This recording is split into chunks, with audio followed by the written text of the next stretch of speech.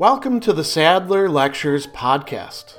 Responding to popular demand, I'm converting my philosophy videos into sound files you can listen to anywhere you can take an MP3. If you like what you hear and want to support my work, go to patreon.com/Sadler. I hope you enjoy this lecture. Very early on in his work, the Poetics, Aristotle is going to make a very important distinction that helps us separate out the different kinds of poetic mimesis. And he's going to tell us that, we have epic and tragic poetry, comedy, dithyramb, music, both for the flute and the lyre, and that all of these are types of mimesis. Now, they're not the only types of mimesis. He'll also talk about painting, but we're concerned with the ones that incorporate music, meter, the sorts of things that fall over on one side, as opposed to what we could call typically the plastic arts. So painting, sculpture, things where you're representing primarily visually. And so he's going to say that we can distinguish these from each other. They're all kinds of mimesis, right? So they have that in common. We can distinguish them in three different respects, three different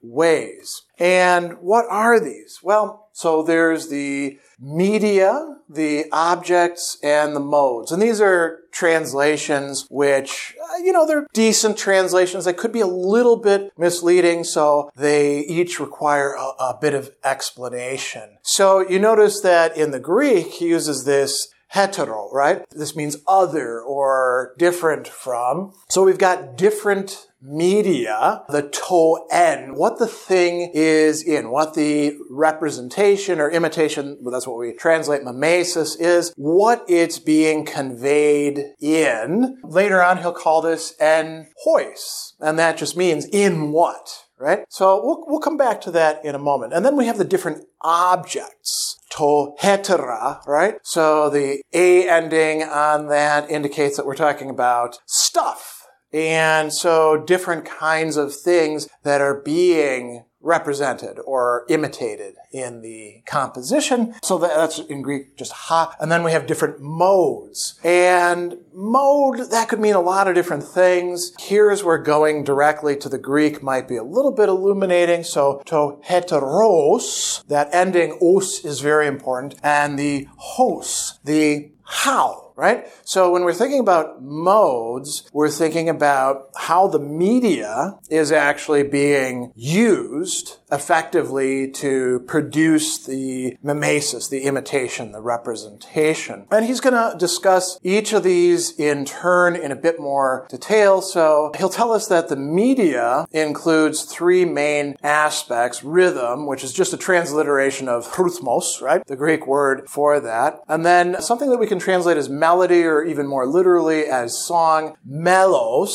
So there's a musical aspect or element to this part of mimesis. And then we have meter. Now, meter is how things come out in time, right? So, for example, in Aristophanes' comedy, The Frogs, it's one of the little lines that I do remember from back when I was first learning ancient Greek. The frogs themselves are croaking, right? And so he makes up some words with this, and it goes brekekekex koax, right? So that da,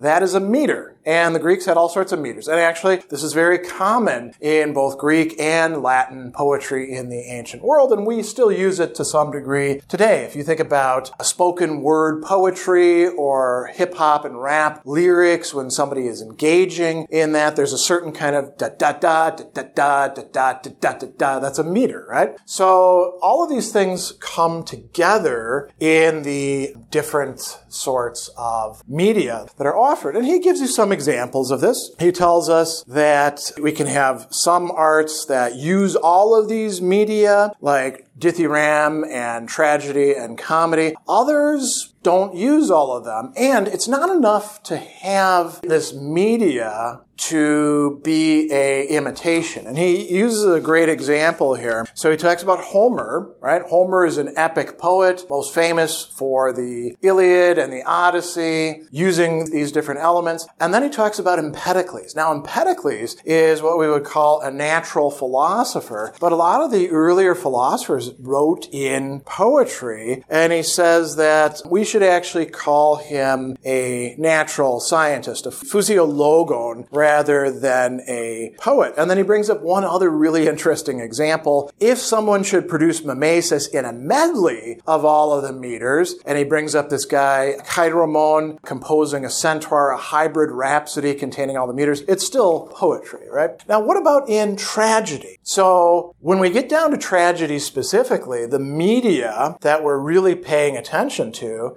there are 6 elements, or we could call them dimensions, whatever you want to call them, parts of tragedy, and 2 of them are in the media. So diction, lexis, what is being said and how it's being said, right? The way in which you're articulating things. And then what he calls lyric poetry, melopoeia. This is the medium, or media, the 2 together, in which tragedy takes place. And, so when you're reading a Greek tragedy, you may not notice this as you're reading it in translation. And it's a little bit different when it's actually up on the stage, right? The lexis of the actors plays a role. Do they mumble a lot? Do they articulate well? So that's one key aspect. And then we have a much broader range of the objects, the things, the matters that are actually being represented through mimesis. And this allows us to differentiate things as well. So, some types of imitation don't necessarily use all of these. Some do. We can say the same thing about the objects. In general, the objects are people in action, prachontas, doing something. Although we can also extend this to people suffering, as we're going to see is a very important thing in tragedy. And we could even say with like lyric poetry, if there's a love poem, ooh, I love you so much, I miss you so much, right? Well, that's a kind of suffering as well. But we could roll that all under what people do and what happens to them. And he says that we look at people who are either better than us in general or worse than us in general. And this helps differentiate things too. So like tragedy, for example, at least the main characters are typically people who are of a higher, more elevated status, greater than the average person who is the spectator for it. Comedy tends to be about screw-ups, people who are lower in,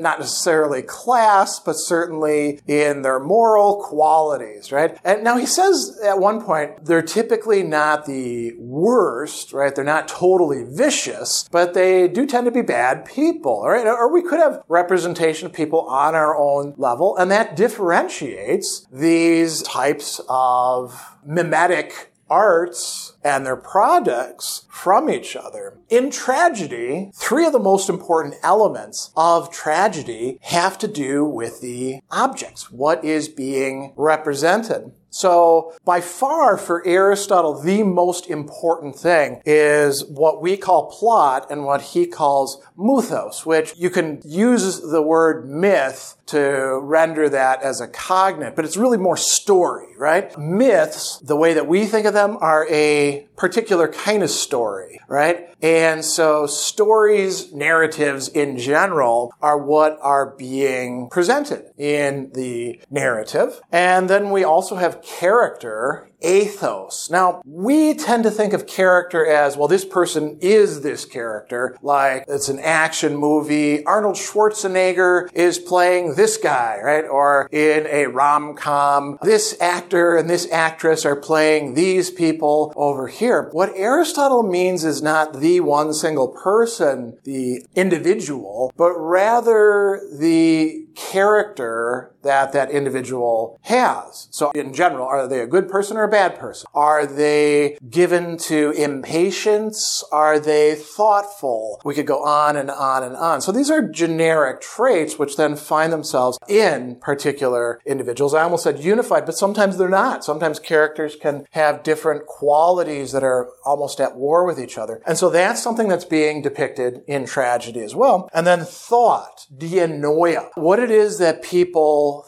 think about things, but even more, their motivations, the reasons why they are making the choices to engage in the actions or take the positions or adopt a certain viewpoint that they are in the play. So they explain themselves. And notice how some of these kind of go together, right? How do people actually explain themselves? Well, by talking or singing, right? So they show their character and what they do, but also in why they do it. And all of this feeds into the plot. Finally, we have the mode. And this can take a lot of different forms. How, in fact, does the poet, the person who is writing the epic, the tragedy, the dithyramb, pick whatever else it is, how, in fact, do they carry this out? So one way is by narration, apangalonta, right? So by announcing things to people. Personation, basically how things play out, right? And he says that Homer does both of these. So how should we make sense of that? If you've ever read Homer, there's parts of Homer where he is just telling the story, right? And then Achilles was angry at Agamemnon with this fierceness in his heart. He's about to draw his sword, thinking, I should kill this man where he stands, right? That's somebody talking about Achilles, telling us what's going on in his head. And then Achilles actually speaks, right?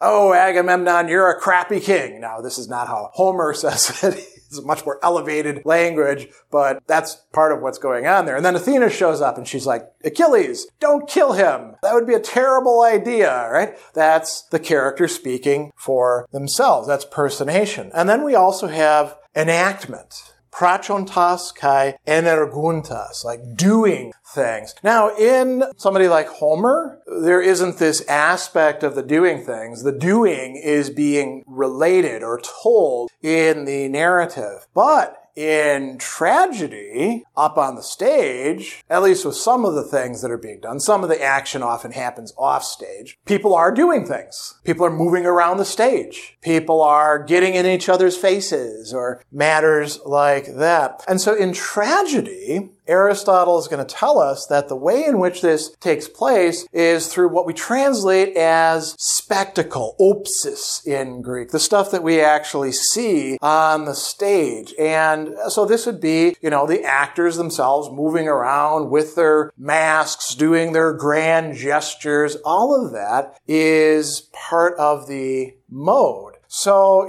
this allows us not only to classify in general what's actually going on in mimesis, but to differentiate not only these different areas or dimensions, but to differentiate the different types of poetic production, which includes musical performances, right?